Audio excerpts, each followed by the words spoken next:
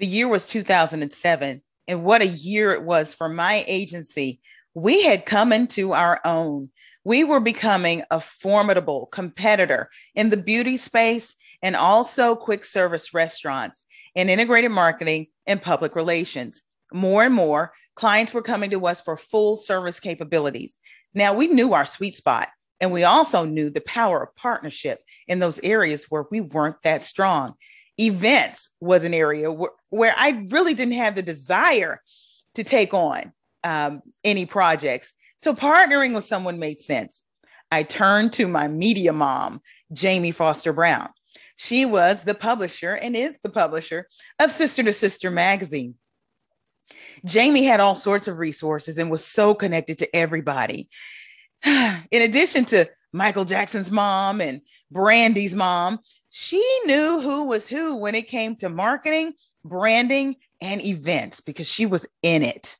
She introduced me to Leslie Short. She was a founder of KIM Media, LLC, and she was also the brains behind the brand of FUBU. How many of you know about FUBU? Now, if you're Gen Z or Gen Y, you probably aren't that familiar with FUBU or For Us By Us.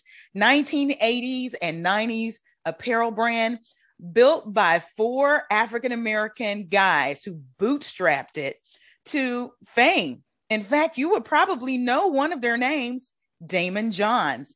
Damon Johns, of course, from Shark Tank, was one of the leaders in the group. I also became friends with Keith Perrin. I met these guys. Amazing business people. But Leslie was the one behind the brand. And what an amazing brand she was in and of herself. I thought she was a model. She was tall, thin, beautiful. But as it turns out, she was an international ballerina.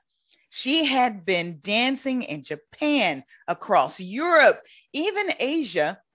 And within that time, learned so much about cultures and branding, marketing, and business. She brought that back to the United States and blessed the FUBU brand, blessed our brand because we partnered with KIM Media and did an amazing event, an award-winning event for what was then Alberto Culver, now Unilever, and their multicultural brands, including Soft and Beautiful. We launched a skincare line.